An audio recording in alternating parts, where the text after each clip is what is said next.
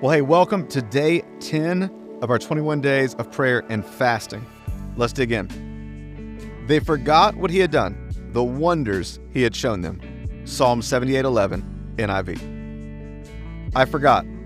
I hate when I have to say that, especially if it's my wallet or my car keys or an important appointment.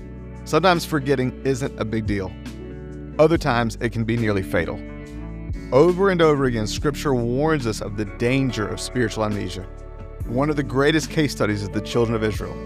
Over and over again, God would part seas, supernaturally feed them and protect them, and perform made-for-movie miracles to remind them of His power. And yet, over and over again, they complained and only focused on the giants in front of them, never reminding their souls about all the dead giants behind them, never taking to heart and remembrance how faithful God had always been. If you have time today, read through Psalm 106 for yourself and notice the rhythm. So to grow in faith, we must detect the same patterns in ourselves. The more I forget God's goodness from yesterday, the less faith I will have for God's goodness tomorrow.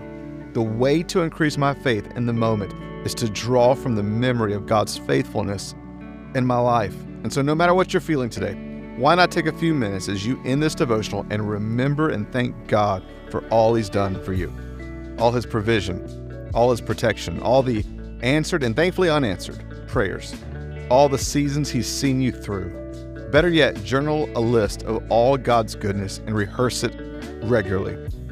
Like Psalm 103 says, "Praise the Lord, my soul.